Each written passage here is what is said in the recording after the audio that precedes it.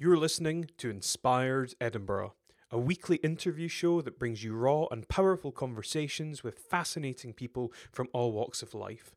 Our mission is to inspire and encourage you to reflect on your identity, beliefs, purpose, and worldview. If you enjoy this, please subscribe for future episodes and feel free to contact us via any of our social media channels. Thank you in advance for taking the time to listen to the show, and we hope you enjoy it.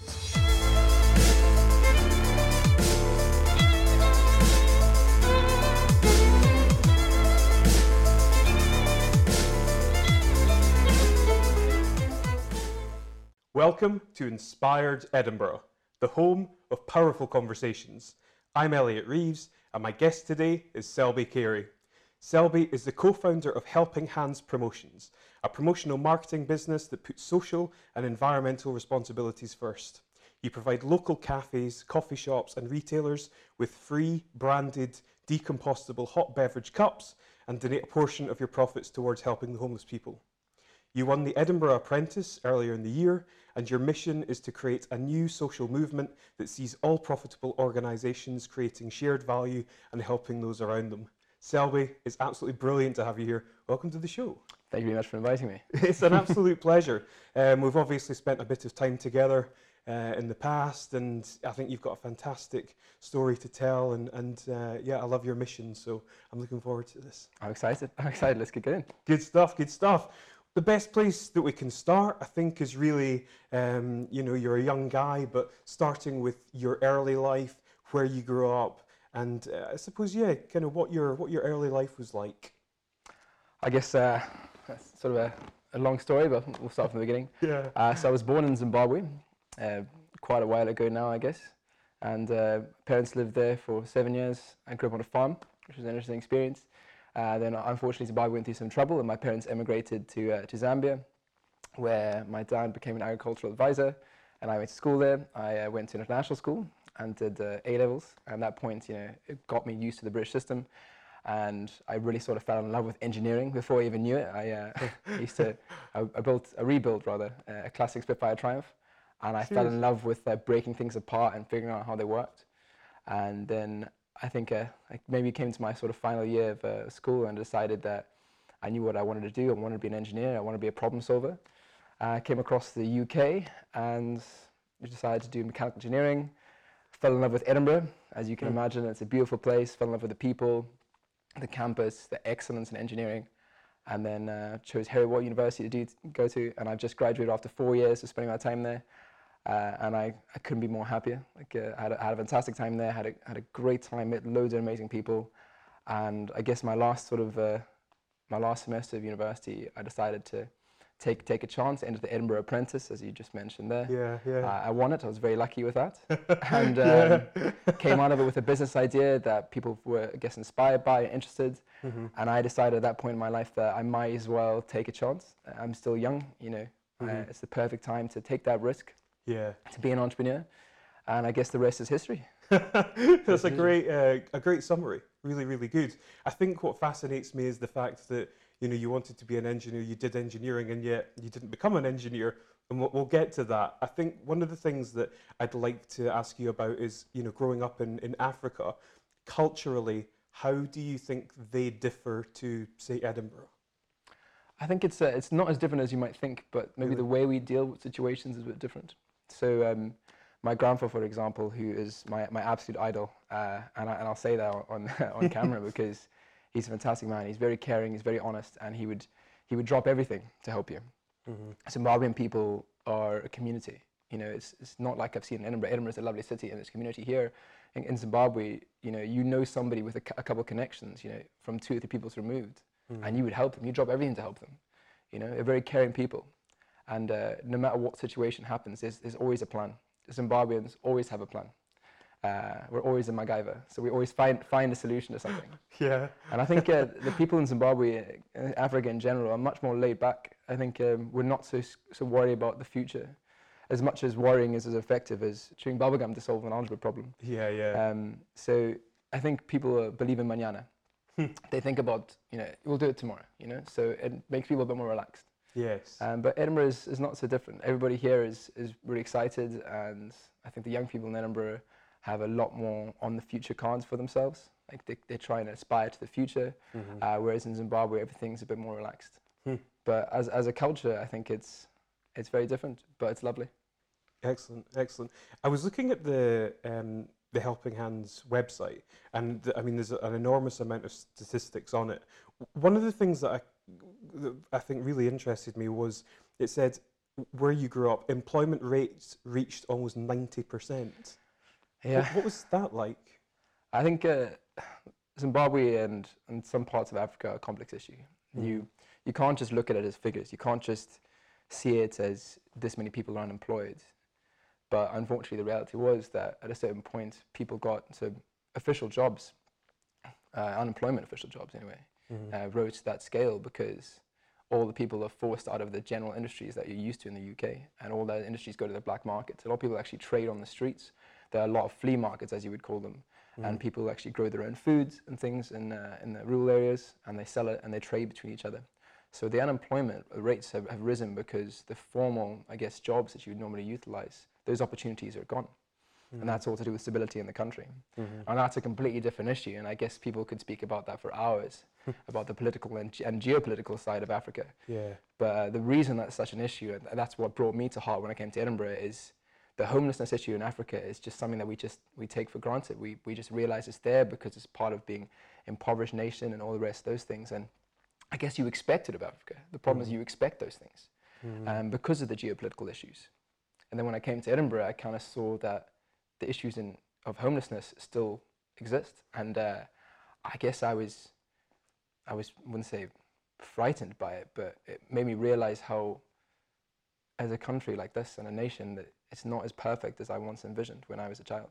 Yeah. And that sort of gave me a bit of an inspiration to really take Helping Hands forward, because if this is such an issue, and I'm sure you've obviously gone to my website, and it's over 28,000 people are registered homeless in Scotland alone. 363 people spend their nights alone, cold on the streets. Obviously the figures vary and figures differ from different references, but at the end of the day, there's still a lot of people. And for a developed nation like this, I never expected it to be like this. So the issues in Zimbabwe are one step ahead, but the issues in Edinburgh are not far removed. It just so happens that Zimbabwe's rating is a lot higher. Yeah. Tell me about your experience in the Edinburgh Apprentice, and I suppose how that links in with the idea of Helping Hands. I think the story behind that is actually quite funny, because I think it's better to tell you what happened on the day. So me and my friend Michael McDonald, who's obviously my business partner for Helping Hands, we fantastically made it to the final round, or he made it to the semi-finals and I made it to the final. And we got through a lot of resilience in the first round. It was quite hectic. Our store was shut down in the sales round, so we technically lost, but we were given a second chance because we proved that we could do it, but unfortunately circumstances did not allow us to do it. And we persevered, and we were resilient, and we built a website with our group member Michael Waite, and we built a website and we sold raffle tickets online. We managed to successfully go through the rounds, and through that resilience we had this sort of passion and drive to get to the end. And I got to the end. We always said, we've got to do this. We've entered this competition, we're going to take it through to the end. And on the day that we were presented with our final idea pitch for the final, I had a presentation for university, and I was working from 5 p.m. till 1 a.m. in the morning. And I had to design a business in 24 hours. Jeez. And I called up Michael and I said, Michael, I need your help, man. I need you to help me sort of build this thing. Like, I've got an idea, I think I know what I want to do, but I just don't have the time. So I'm going to have to be up all night. And he said, don't worry, man, I will be there for you. And he turned up my door at 12:30 after I got back from work. And we worked till 7:30 in the morning. No way. Designing Helping Hands. He did the finances and everything else. I did sort of designed the business plan, the presentation, the marketing side of it, and how we were going to develop the business. And went to sleep for 3 hours, woke up, pitched the idea. And I think I've said this a couple of times to different people, but my first words were, I'm not going to sell you anything. I'm going to tell you a story, and I'll let you decide what you think of it. And I think came to the final awards dinner, and they announced my name, and I was quite, I guess I wouldn't say shocked or surprised, but I was happy. I was happy but surprised all at the same time. And because I knew that at that point, that was sort of a defining moment for myself where I realized that this idea that I had was actually something real. Yeah. And people were quite interested in it. And we got a lot of investors afterwards saying to us, do you need money? You know, should we get involved with you?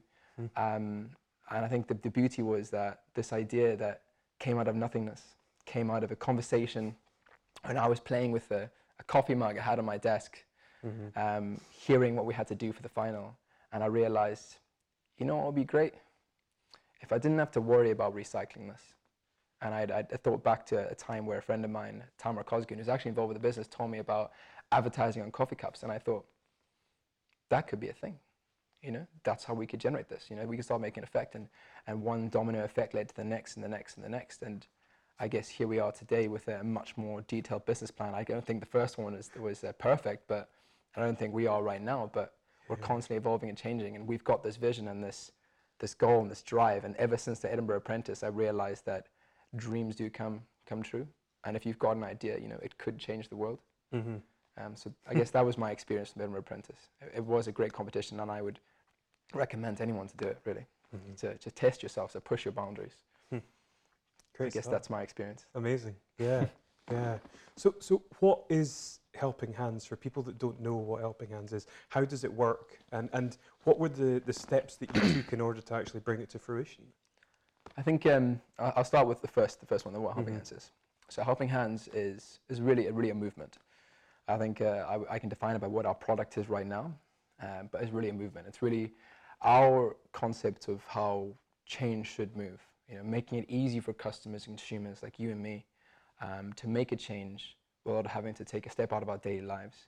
Because we're all quite busy. We all have our own lives to concentrate on, and it's very hard to take a step back and try and concern yourself with other people's problems. So in Helping Hands, we're trying to break those things down to the basics. I'm an engineer. I constantly look at a problem as how to solve it, and I break it down to basics. And I use first principles. And I applied the same concept to issues in society, and that's how I'm trying to solve them. So Helping Hands, like you mentioned before, we're a startup social enterprise. So we're a for-profit business, which allows us to be sustainable. So it means over the long term, we don't have to worry about funding and finance like charities do. We will constantly be making a difference because we're constantly receiving income. So what we do is our first product is called the Helping Hands Cup. This is, as you said, again, compostable cups. So basically means you don't have to worry about it. It'll biodegrade between 8 to 12 weeks. You can throw it in your trash without a single worry because you know that it's not going to hurt the environment, right? To a certain extent. And on the second side of it, we're also aiming to use those cups to give job opportunities to homeless people or ex-homeless people so that we can provide something to society that'll help sustain them. And in doing so, we give these cups for free to local organizations, cafes, restaurants, etc. like that. And that helps them reduce their costs and compete against larger brands such as Costa and Starbucks. And also allows them to group together and become a bit more of a community. And we call this a Helping Hands community. And this leads us back to the Helping Hands effect. So what we're actually trying to achieve at Helping Hands right now is to reduce consumer waste. And that means anything from a coffee cup to a pizza box to any takeaway cutlery you use.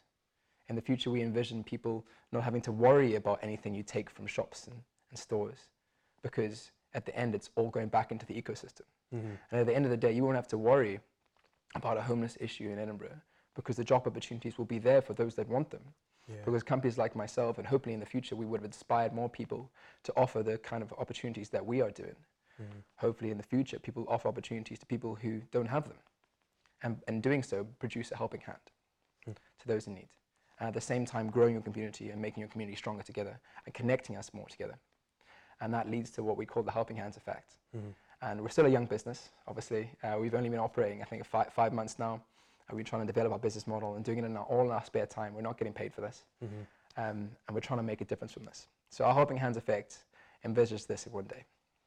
And one day, a man will walk into a cafe and he'll ask for a coffee. And he'll be presented with a Helping Hands cup. And that Helping Hand cup, he drinks his coffee with. He sees as a local organization advertised on that cup. And he says, interesting, who is this local organization? He researches them. Interesting, they get a new contact in their business. And at the same time realizes that Helping Hands is trying to make a difference. Instead of worrying about where that cup is going, he throws it in the bin, and it's not a problem.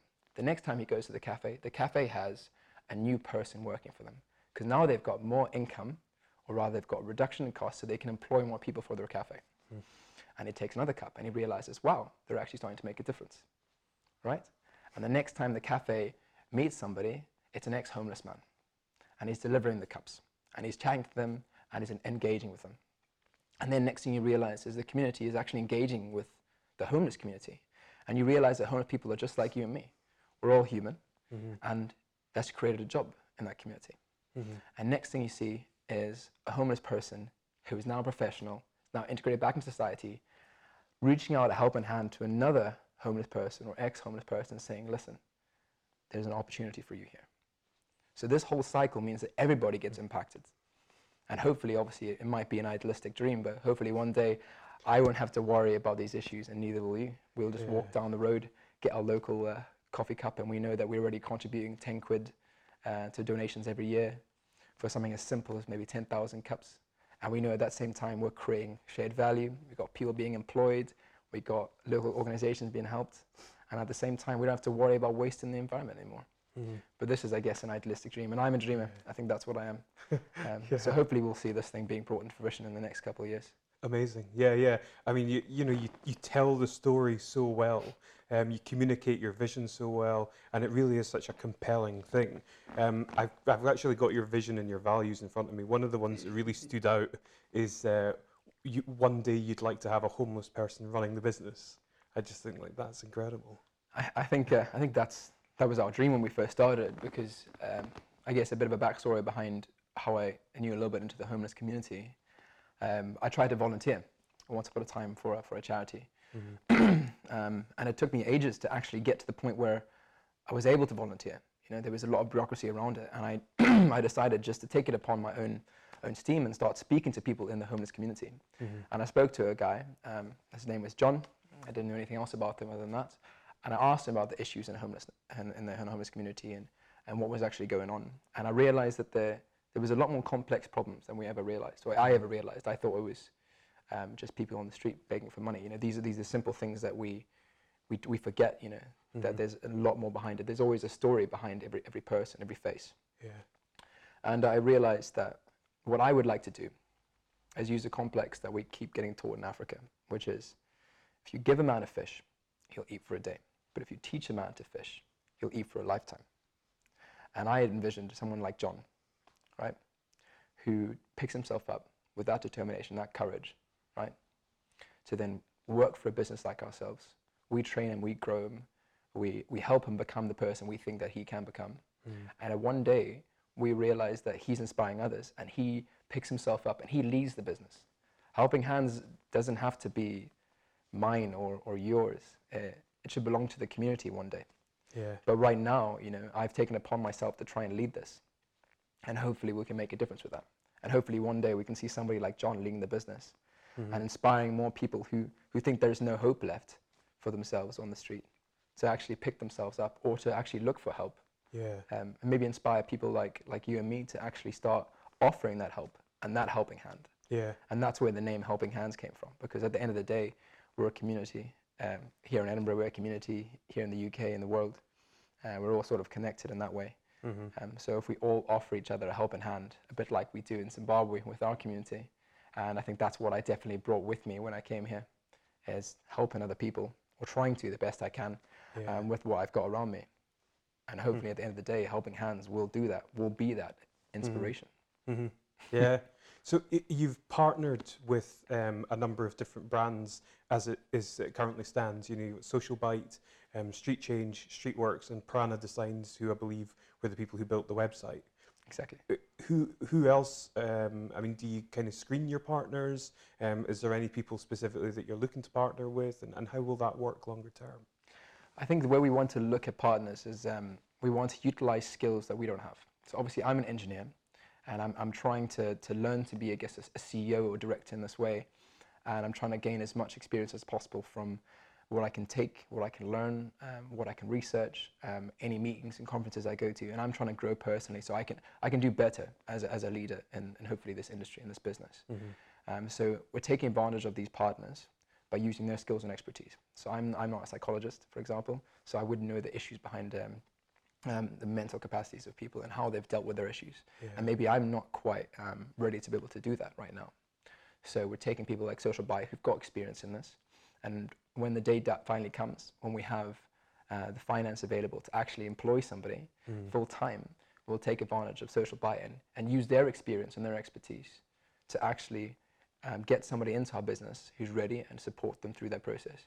So Social Buy is a fantastic organization. They've done lots of good and they've got a Social Buy Academy where they could feed ex-homeless people who are ready to go into a job into our organization. And in that case, we're supporting them and then hopefully they would support us. Street Change is a way for us to donate to helping homeless people get more job opportunities. It could be somebody wanting to buy a new bicycle so they could deliver goods or going on a training course. And so Social Buy and Street Change together form two parts of our story. So we become a network. So we realize that we can't do this alone. So the issue of homelessness is so complex that not one person can solve this issue. And that's why I'm trying to create this network of people to help us. The same with Piranha Designs. Again, I'm not a website designer, so we're utilizing their skills and expertise. So again, they're a fantastic company. They're a local Edinburgh company, and the director, Chris Hewitt, has helped us more than enough times to get us on board. And as you've seen our website, it's quite slick, and we're trying to develop that, and he's helping us with that. It's that link to the community that I'm constantly aiming for. And hopefully in the future, we'll link up with potentially Sirenians or even Shelter and try and integrate our websites so that at the end of the day, if you want to donate your clothes, you can come through us and we can show you where to do that. You want to donate your food, there's food sharing for Edinburgh. If you want to donate this and that, if you just want to contribute a little bit, we've got a donation platform now, so you can put 5 or 10 quid in there. And at the end of every month, that money goes to Street Change and it can be allotted, and hopefully in the future we'll have a voting system so that you as the donator, as the community, can decide which person you would like to support through Street Change. Or if not, it can go into a pot and distribute it equally to everybody. And that's the way we sort of see it, is that taking advantage of the skills that are already out there. We don't have to diversify ourselves and do all 100 jobs that they are needed in this industry. We can specialize and say, we'll provide the platform, we'll provide one side of it, we'll start helping reduce consumer waste and also providing opportunities and raising awareness, most importantly, raising awareness about these issues. And when we do that, we can utilize our neighbors and our friends in the community and get them to help us, and in the hopes that we can help them. And eventually we can start digging into this hole and start making real change. So I guess that's why we have so many partners. And hopefully in the future, we can start helping each other more than just raising awareness. In the future, when we do partner up, we can start seeing the homeless numbers fall and the reasons why homelessness is falling as well, and more support in the community. I guess that's what I want to see with the partnership. So we all want to work together for a common goal, which is to improve the lives of others around us. Fantastic, yeah. We live in a world of almost infinite abundance. Why do you think homelessness is such a problem? I guess that's the $1 million question, isn't it? It was a very difficult question to answer as well. But I think homelessness exists because as a system, as a society, the way we orientate ourselves is always based on what works and what doesn't work, right? And sometimes it doesn't work for certain people. So 25% of people that are homeless leave their homes because of like a dispute in the family. Another 25% of people leave their homes because they're forced to. So that's 50% of people via the figures that we've referenced that leave their homes not because of, become homeless rather, because of no drug issues, because of no mental issues, purely because of their situation. So I think what we've got to do, and I think the main problem here we've realized is there's systems in place that sometimes help the majority, but sometimes leave the few without an ability to be supported. So I think I may have spoken about this before as well, but the support system as a whole is one of the things that I think needs to be changed. I mean, from somebody who's gone to the bottom end of the scale, they need to be built up to be integrated back in society, and it's very hard. And my analogy of it is being a bit like a child, right? When you're first developing, trying to learn how to engage, for example. Like when I was a child, I didn't quite understand emotion, I didn't quite understand how things in the world worked. And I had to be supported through that. And sometimes when you're not supported through that, you can always fall back, and then there's a lot of misunderstanding and miscommunication. So we should treat the issues in society sometimes like that. sometimes provide support whenever necessary. So through the beginning of it, through the issues of mental health and illness, and through the issues of housing maybe, and through the issues of integration back into the job market, and then further on. And at the end of the day, a bit like there's a movie, and I actually spoke this to you about as well. That's right, yeah. With Jamie Foxx and Robert Downey Jr. Mm-hmm. And in the end of this movie, they realized that the most important thing was just simple friendship, simple understanding of that person's situation and putting yourself in their shoes. And at that point, we can start bridging the gap between what we consider to be people who are homeless or on the streets and those of us who integrate into society and live our daily lives. So I think one of the main reasons that homelessness still exists is I think we disconnect ourselves from the situations of others. And in becoming more self-aware about our situation, about the way our fellow man lives, man or woman rather lives, we might be able to realize that we're all the same. And once we make that realization, we can take steps towards ensuring that that never happens again. That people are not hungry, people don't have to stay out in the cold at night, that people don't feel like they're unloved and on the streets, and they feel like they're just not looked at because there's something that shouldn't be looked at. And obviously it gives me some personal disgust as well when I hear people talking about different things in the homeless community. But I realize that there's a lot we can do. And one of my goals is to personally see if we can try and support other people and support people on the streets as much as possible. If that means changing the system, that means changing the processes that we currently hold, then so be it. Change is a good thing. Yeah, definitely. Yeah. So that's what. Yeah, I mentioned this to you before we started as well, and you know, someone could easily say, well, you've got corporations who turn over enormous amounts of money. Why is it that you've got a guy in his early 20s from Zimbabwe that's having to try and cure what is a really, you know, significant problem? Why aren't other people taking responsibility for it? I think again it is quite difficult to analyze this, and I'm no psychologist at all. And I just look at it from a human perspective. So there's no cure for the human psyche. We all have choices and we all make decisions. Some people make choices that lead to bad things and unfortunate circumstances. But when you talk about larger organizations, you know, for them to take accountability of something that is not their responsibility is very hard. So where do you place the responsibility of homelessness, of these issues in society? Whose responsibility is it to actually do something about it? And sometimes as a business, you know, you've got, as a large corporation, maybe you've got certain responsibility to your customers or to your communities, to your stakeholders. And it's very hard to say that your responsibility is to all the homeless people in the UK. And I think that's one of the key issues with large organizations and the government as a whole. It's like, whose responsibility is it? Whose job is it really to look after this and to make sure it works? And then you start talking about the financial aspect of it. Where does the money come from and how do you associate that money and benefit to cost? And that's where people like myself come in, where we see the system as it is and we see the forthcomings of it. We see the issues in the system. And I guess for someone like me, the reason why I did it is I saw an issue in society, and I had two options. I could have either accepted it and moved on with my daily life, or I can take action. And I guess I've got this sort of drive and ambition and passion for making things better, figuring out how they work as an engineer and trying to make them better, building a better car, or looking at a better way to solve a business problem, or consulting on a way that helps people. And then when I had this opportunity to finally make a difference, I did. I took it. I grasped it with both hands. And I think it's kind of sad in a way that it has to be somebody like me who's got no experience in this industry taking charge of it. And I guess I'm not taking charge. I'm very inexperienced. I'm only a startup business. Me and my partners have only been working on this for a short period of time, and I'm constantly learning and growing and evolving. But I'm hoping that one day this sort of movement, this inspiration that we're trying to show here, is that somebody like me, a graduate from university, who could have got a job, a very lucrative job, working in the energy industry, has taken it upon himself to start a business in this manner, with all the risk that are associated with it. And as much as my parents have obviously said to me, you know, it is quite risky. Yeah, I understand it is, but I think it needs to be done, and I think somebody's got to do it. And what is my purpose in life other than to try and make other people around me feel better and to live better?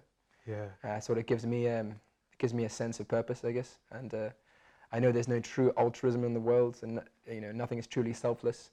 And maybe it's my selfishness wanting to do something with my life that is meaningful. Yeah. But that's the thing. I think I've taken responsibility for this now, in a sense, in a small part anyway. Mm.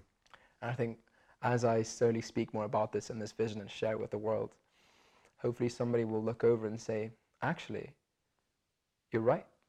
Maybe we should be starting to do something about this. Mm-hmm. And hopefully that's going to happen. That's the why I'm doing this. I'm doing this to hopefully inspire people. And if that means I have to lead from the front, and I have to start with coffee cups, and next thing it's recycling all those coffee cups, and next thing is cleaning up our oceans. If I have to take that charge, I will. Mm. I will spend 70 hours a week. I'll spend all my hours in the week if I did. Yeah. So Amazing. that's why it is. Yeah, it's so inspirational, really. Absolutely fantastic. You were recently away travelling. You took the opportunity to go and see some of the the Far Eastern countries. How has that impacted your outlook and your kind of worldview? I guess it's done a lot. I realized going to Asia, I expected to be one thing. When people tell you about a place, you have these expectations, and when you finally go there, it's either shattered or it's exactly true. You find these commonalities with it. When I went to Asia, it was very similar to Africa in a way. Like I felt there was a lot of similarities, not just how the people live day to day, but also about the systems that surround them and the people. So some of the people are obviously oppressed, some of the people live day by day, but most people are actually happy. So a lot of people just sort of accept their situations that they're in and appreciate it, because obviously it can always be worse, and they see the people around them that have less, and they're still happy. So I guess throughout my travels, I always found that a lot more people are actually more similar than we ever imagined. So a student in Cambodia, for example, may be under very different circumstances than a student in the UK. Mm-hmm. But nonetheless, we still have deadlines to go through. You still have to study. You still want to get through university. You still want to make something better of yourself. Yeah. Everyone still has these goals and dreams. And there was an Indonesian man I spoke to on my travels, and I spoke about how the UK, what sort of lifestyle we led here, and he came to sort of the conclusion after saying that we had a better lifestyle than his, which is true. I guess we have a better standard of living. He also said that it's a hard life. After I sort of spoke about what it's like to live in a modern economy, in the first world country, as we would describe it.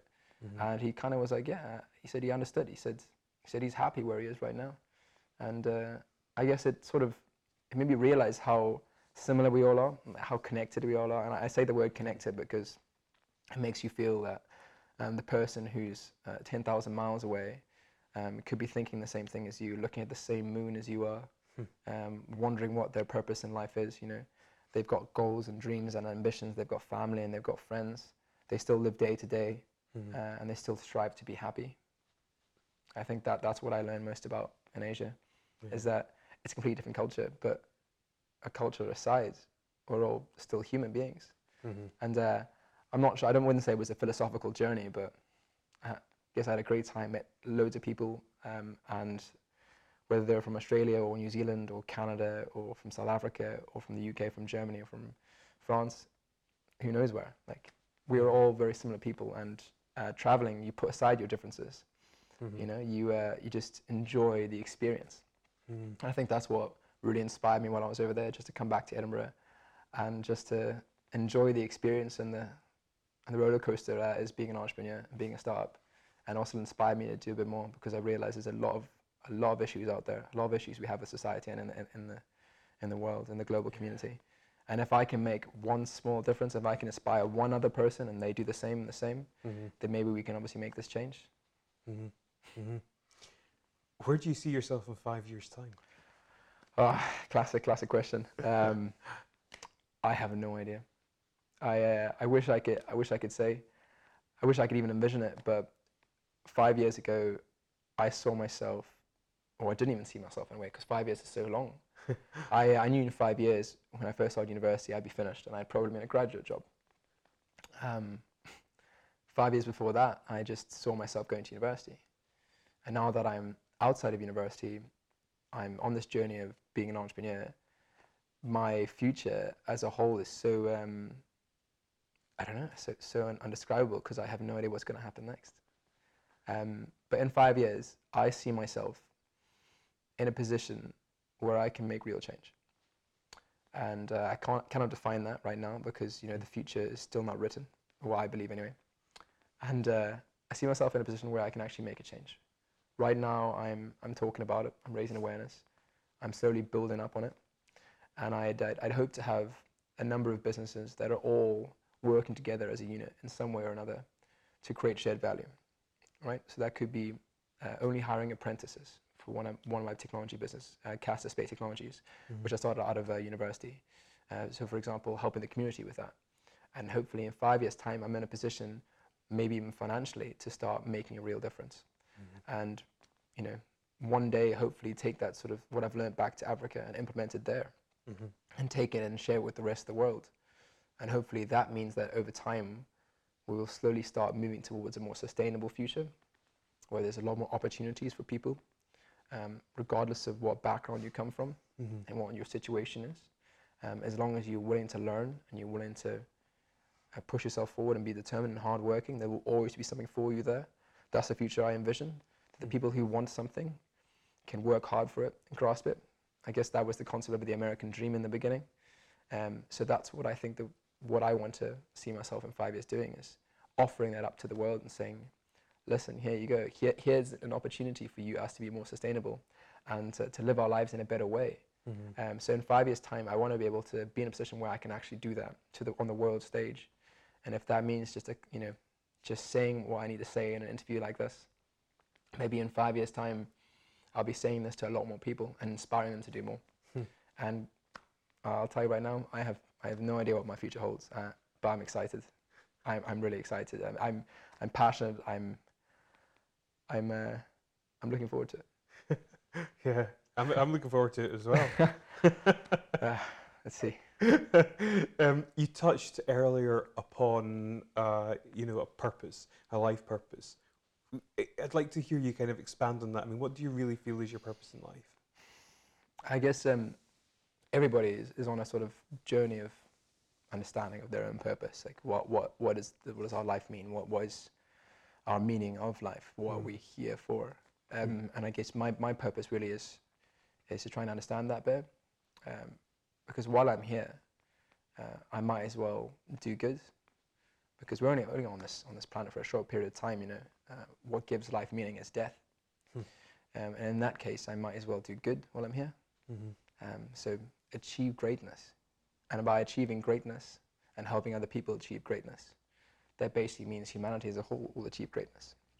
And I guess I've read a lot of books and watched a lot of documentaries, but philosophically, I guess my view on the meaning of life is to gain more knowledge and learn more expands. Life in itself is basically a being of infinite knowledge. So we constantly want to gain more knowledge. By having children, we retain our knowledge and we give our knowledge to our children. Cells replicate themselves, and that knowledge is then divided into our DNA stores our knowledge of our base human codes. And I think over time we gain more knowledge and share more knowledge. So I think my purpose in life is not just to gain and learn more and understand more, but to share that. Because I'm only here for a certain period of time. And while I'm here, I want to make sure that my life has meaning, that I've done something with it. I'm happy, I guess. I've got good family, I've got good friends. I've been very lucky. I've had all the opportunities life could possibly give me, even despite of circumstances in the past and with Zimbabwe and where I grew up. I've still taken those opportunities and I've pushed myself forward. So my purpose in life is to share the information, share the skills that I've gained. And my purpose in life is to share this knowledge and to build everyone else up. Because I see a future, and I guess my vision of the future is where human beings are looking to the stars rather than looking back down on the ground. So we're looking forward rather than looking behind, remembering the past but not letting the past define us. So my purpose in life is that. My purpose in life is to help others achieve greatness. And in turn, that will help me achieve greatness. And that hopefully humanity achieve greatness. And I guess maybe it's a child's dream of a better future of watching too many sci-fi films. But I've realized that the sci-fi films that we watch as a kid defines what happens in the future. Those kids that watch Star Trek were the kids that invented the mobile phone, and so on and so forth. So I guess my vision of the future is a vision of not perfection, but balance of humanity and a balance of people.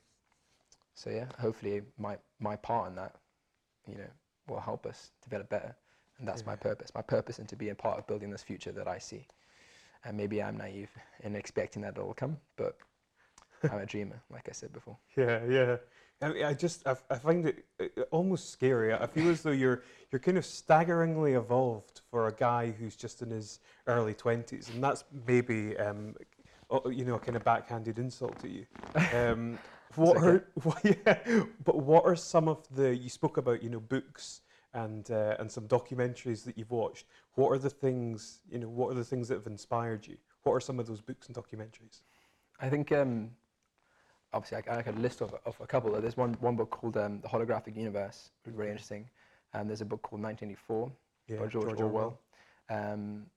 Books like obviously that, sci-fi books. Think about Harry Potter, for example, a book that sort of inspires loads of children to think about magic and the universe. I love watching documentaries about our place in the universe, and sometimes even at night. I think I've said this to many people before, but it's a great way for me to fall asleep as I imagine my place in the universe, and I expand and I expand and I expand out like a zoom on Google Maps, and I keep going further and further, and I think about myself in the universe and the galaxy, and then into a cluster of galaxies and so on and so forth until I can't imagine anymore. So to me, it's never been about what I actually have watched, but what I don't understand. Because I guess I'm full of quotes tonight because it's just one of those nights. But I think life in itself is a journey of understanding. So like I talked about knowledge before, and unfortunately, fear on the other side of things is a misunderstanding. So you fear things you don't understand. You fear things you do not control. You fear death because you don't understand death. You don't know what comes next. You fear that you cannot control death, which is true. We cannot control it.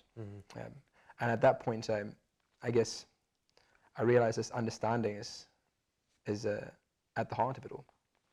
Like you speak about how I'm looking at the future in this way, and I've watched documentaries and read books and stuff, but I just constantly have this hunger for knowledge. I want to learn more and understand more. And the more that I understand, the more that I feel like I'm aware of my surroundings. And I guess I'm a different person now than I was a week or two ago because, for example, in that time period I've done this and that, I met with this person, that person. And I think every experience we ever have defines us as a person. So I think if something had not happened to me as a child, if I had not left Zimbabwe, I would be definitely a different person today. Because my experiences are who define me right now. It doesn't define me who I'll be in the future, because that's my choice and my actions. But the more I learn, I think that's the wiser you become, and that's why we consider people who are older than ourselves to be wiser. And I guess in my position, I'm 22. I'm just out of university. I'm a wee bairn, as you would call it. In terms of society's norms, but I keep my ears open. I guess I've got a watchful gaze. I look at a situation and I try and analyze it in a way. And a lot of people I've met in my life have kind of intrigued me in a certain way and led me down a certain path. And I'm very inquisitive and very curious. I guess my teachers hated me for that because I always asked loads of questions. And that's why I've learned so much. I guess it's not specifically one book I've read, or one specific documentary, but it's this curiosity that I've had, that human beings, I guess, have had for eons. We've always wondered what it is that makes us us and why we're here and all these questions. And these questions themselves are what drives human beings to be the way we are. We question our surroundings, that self-awareness of why is the world like this? At one point in time we thought the world was flat. Some people still do, obviously. And now we know it's round, for example. We know that it no longer, the world that we live in is not the center of the universe. The Earth is rotating around the sun. So we're not even the center of our own solar system. We're not the center of our known galaxy. And suddenly, the more we learn, the more questions we have. And that's what excites me. So I think when you spoke about what it is that I've learned, or what it is that I'm reading, I'm not reading anything specifically. I'm just keeping my eyes and ears open, and that makes me, I guess, more self-aware. And conversations like this is why I'm happy to have interviews like this. I guess people will look at me and say, oh, that guy's a bit weird. He's talking about all these things, you know, that's very philosophical, that's very deep. Yeah. But I love it. I love thinking about it, because maybe one day I stumble upon the meaning of life. Maybe one day I just go, it all makes sense now. And that, like, eureka moment, where suddenly, you know, you realize by putting yourself in the bath, the water level rises, and oops, you know, there's this force, this gravity that is doing all these things. And suddenly I'm waiting for that eureka moment for me. And the more discussion I have and the more conversation I have about philosophical beings and the universe, and the more documentaries I watch and things I read, all adds to my better understanding of the world and my worldview. But yeah, I think this, for anybody out there who wonders a bit more, I think you just got to keep learning, keep opening your eyes a bit more and more, read more things, ask more questions. I don't think there's any such thing as a silly question. There's no silly questions, only silly answers. And I think if you keep asking questions, maybe you'll find your answers. That's such a good answer.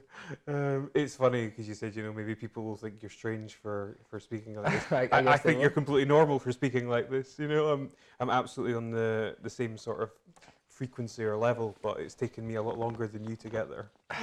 Everybody's different, I guess. Yeah, for sure. What do you think you would like your legacy to be? Ooh, I guess I don't really want a legacy as such.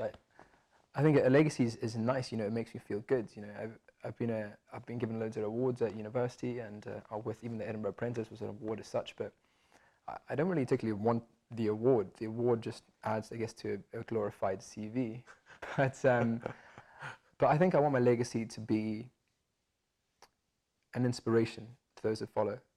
I guess a bit the way we look at our role models. Maybe, for example, I guess a role model for me is Elon Musk, a man who grew up in South Africa and started a tech company in the beginning, and went through a lot of hardship and a lot of failure and resilience, and he's built the companies he has today. And his vision of the world is miraculous, you know, and I completely resonate with it. So I think my legacy will be something similar to that. I want my legacy to be leaving the world a better place. And I don't mean for just like maybe if I have children one day, not just for my children or the children of the world, but I want my legacy to be that I left the world in a better place than I found it. Because right now, I guess we've got a lot of issues, and you know, like I said before, I've decided that I'm going to take action, and now that I've started, I'm not going to stop. Then there's always more problems to solve. And when there's no more problems to solve, I'm going to start looking out there for things that I can do, looking at the stars and seeing if we can get there. And seeing if one day, you know, we can start answering these questions that we've been asking ourselves since the day we were born. I guess that's what my legacy would be, an inspiration to the people that follow, that if you take action, if you decide that you want to make a change, if you want to make a difference, that you can do that. That, you know, who knows, one day your idea could change the world. I think that's what I want my legacy to be. How do you define success? I think success is defined by different people as different things. I think success could be you having a family, being a good father. Success would be becoming the CEO of a company. It can be success in any forms of the way we look at the world. To me personally, my success is meeting my goals, right? So my success is when I've done something that I feel is deserveth of, or completing of, my goal. So my success is really actually based upon being a good person. And it's very hard to define because, you know, what is a good person and what is ethics behind that. And I think being a good person doesn't just mean looking after one another. It means taking responsibility for the issues around you. And I think my success in life, if I were to say when I would be happy, you know, when I've reached that peak of success, is when my every sort of operation and my businesses and my life as a whole is making a difference. Like it's sustainable, it's effective, it's making a change. I think that's my success. My success is when I see children, for example, playing in the park and not having to worry about the air they breathe, or kids having, you know, going to the seaside and not seeing plastic on the beaches. When I was in Asia, I constantly saw beaches filled with plastic that on Instagram photos look gorgeous, but when you actually go there, you don't realize that the top of the picture is always cut off. Sorry, the bottom of it cut off rather. And that's the way I define success. When my personal success is when the world is a better place. The world is a cleaner place. The world is a lot more friendly. People don't have to strive and to survive. I think when human beings, and I've just mentioned this before, when human beings get to the point where we no longer have to worry about survival, our basic needs, that's when we can really start to evolve intellectually. You know, when we don't have to worry about feeding our family. We don't have to worry about those fundamental issues. When we're not scared about the planet crumbling in amongst ourselves because we've caused these issues in society. We've caused climate change. You know, that more scientists, or 99% of scientists, say that it is our fault, and we have beautiful data for this. So we need to start taking responsibility for this. And I think my success in life would be at the point where not only have I've taken responsibility for us, but us as a society have done that, and we've moved towards making that change. So my success will be when we've actually made that change. And I guess I may never actually make that success, but along the way, I'm going to celebrate the small successes and the first sale for Helping Hands, for example, the first product we produce for CST. You know, potentially one day if I ever get married, I guess that'll be a small success. Yeah. Making it through marriage. All these small things, I guess, in life, and that's definitely what I realized. Another thing when I realized in Asia was the key to happiness is determining what it is that makes you happy. So there's a difference between, and this quote comes from, I think this is a quote comes from Sense8. It's a series, and I love watching these series that open your mind. I like to escape, but I also like to think at the same time. And the quote goes, "There's a difference between the things that you work for and the things that you live for. And it's very important to figure out what you live for and not what you work for, because the things that you work for are not always the things that make you happy." So along the way, I'm going to make sure that I'm happy. And that means accepting, appreciating, and occasionally being ambitious about, you know, different things in the world. So that's my success. And I'm sure your success is different. Success is a funny one. You know, it's obviously something that I've spoken to a lot of people about. And I think it really is it's determined by the individual entirely. And then it can be small things or it can be, you know, big things. But yeah. It's very different, isn't it? Yeah. What's the best piece of advice you've ever received? Oh, it's so hard. I think I can litter through so many pieces of advice. But I think one of the things is to never let go of your dreams. And obviously I think this is a cliche because a lot of people do say that, but I constantly get tested by my own resolve whether or not I think, am I going in the right direction? And I think, you know, am I doing the right thing? You know, did I turn down a job to start my businesses? You know, I could have been earning a lot of money, and I could have, you know, I've been in a very good financial position. And right now, I guess I'm not in that financial position that I would be if I was in that job, but I'm happy. So I guess actually on the back of that, I think the best piece of advice I ever got was from a mentor at university, Jack Brady, and he said to me, sometimes you just need to follow your heart. And I think he said to me, it's very difficult to make a decision sometimes because your brain says you should do this. Your brain says you should choose this because it makes logical sense, because, you know, you'll be financially stable and you can think about the career progressions and all the rest of that. But sometimes in here it doesn't quite sit right. And that's the point where I think I really developed as a person when I stopped. I analyze things, obviously, and I look at it with an engineering mind, but then sometimes I go, what do I actually want to do? Like, what I want to do. And that's when I think, you know, going after your dreams and listening to your heart sort of thing, that's when the advice really comes at the same time. I've always got, a clear head. I try to have a clear head. My parents gave me that. They've always tried to make me a realist and realize what I can do and what I can achieve. And I'm very lucky that I've had very supportive parents like that. So definitely thank them for that, amongst other things. Many lectures. But definitely that, I think, follow your heart. Sometimes it's hard, it's difficult, and I guess what leads on to following from your heart is, you know, sometimes the hardest things are actually the ones that are worth it the most. So I guess in following my heart with these businesses, I'm feeling happier and I'm feeling better as a person. I'm growing as a person. So I think if other people try and follow that advice, sometimes, you know, if you hate your job in the banking industry or financial services, and then you take on something else, you know, it may be really hard, and you may feel like the avenues are very difficult for you. But as long as you follow your heart, as long as you feel good, and as long as you're happy about what you're doing, maybe you're struggling to get by financially, but eventually it'll pick up, because you know, if you're doing what you love, you know, it's always good. And I think this is actually a great quote, and I'm on the quote day. So it's quote day for me. It's quote day. If you do what you love, you'll never work a day in your life. And that's what someone said to me in Asia, and I was like, "You're right, sir. Yeah. You're right." Yeah. Love that. I'd normally ask if you had the opportunity to speak to your 20-year-old self, what would you say? For you, it's not been terribly long, but if you were to speak to your 15-year-old self, what would you say?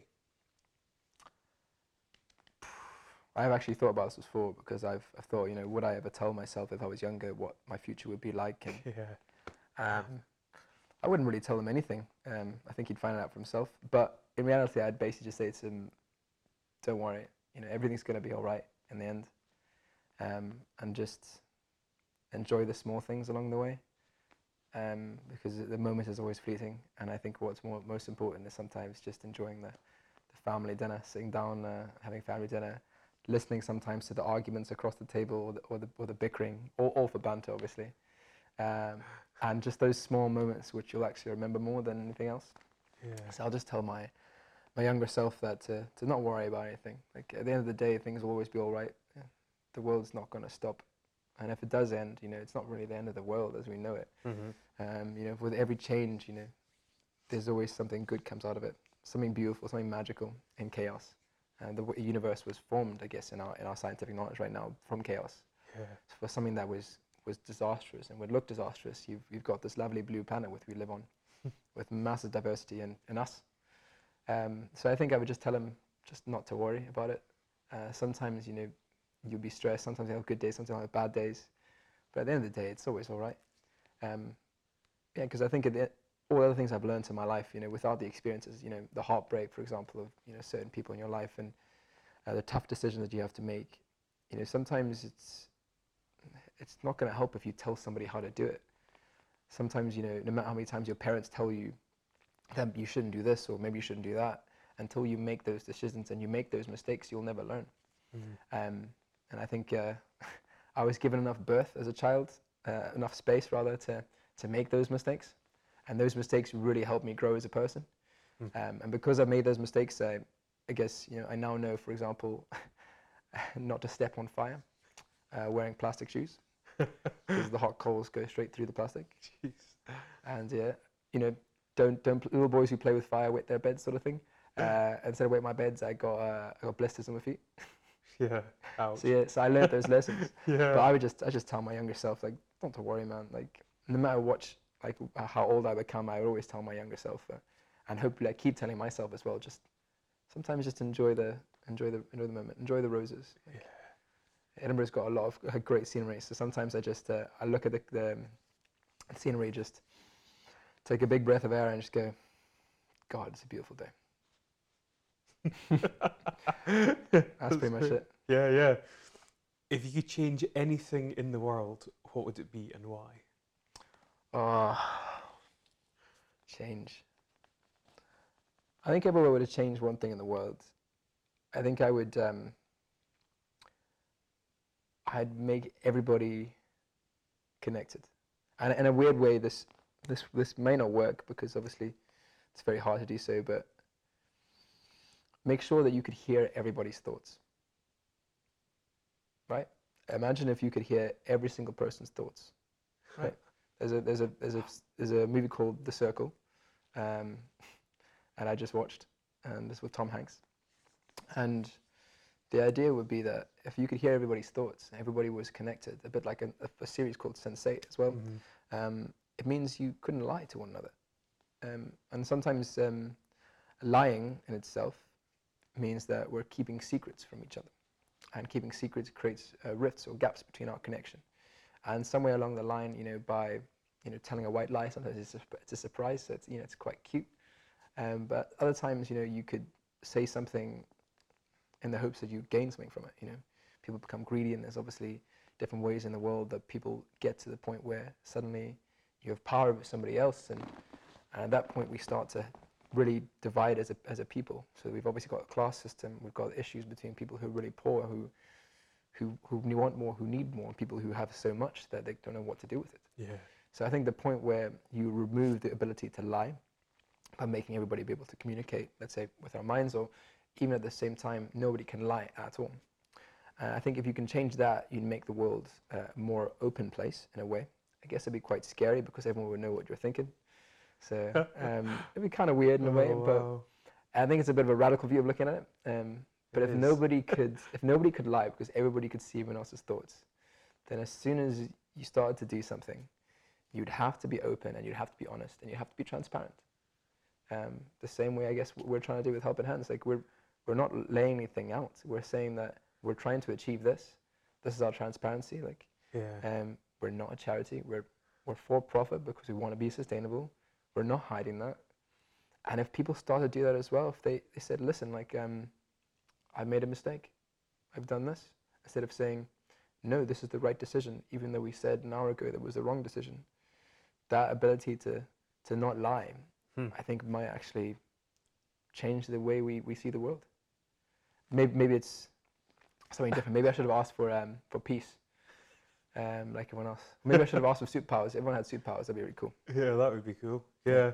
I'm sitting here trying to think, in a world where everyone hears each other, like, what would be the impact of that? I'm not sure if it would necessarily ameliorate all problems, but certainly it would make people accountable for, greed, lying, and all your kind of sinful traits. Yeah. I guess it's always really hard because you've only got one thing to change. Yeah. And I know that, you can't force peace because you can't change that peace as a result of something. Mm-hmm. Or you can't give everybody countless amounts of food or things like that, because then there's reparations where there's always cause and effect. Yeah. And I think the effect of having everybody hear each other means that maybe we'll become more connected.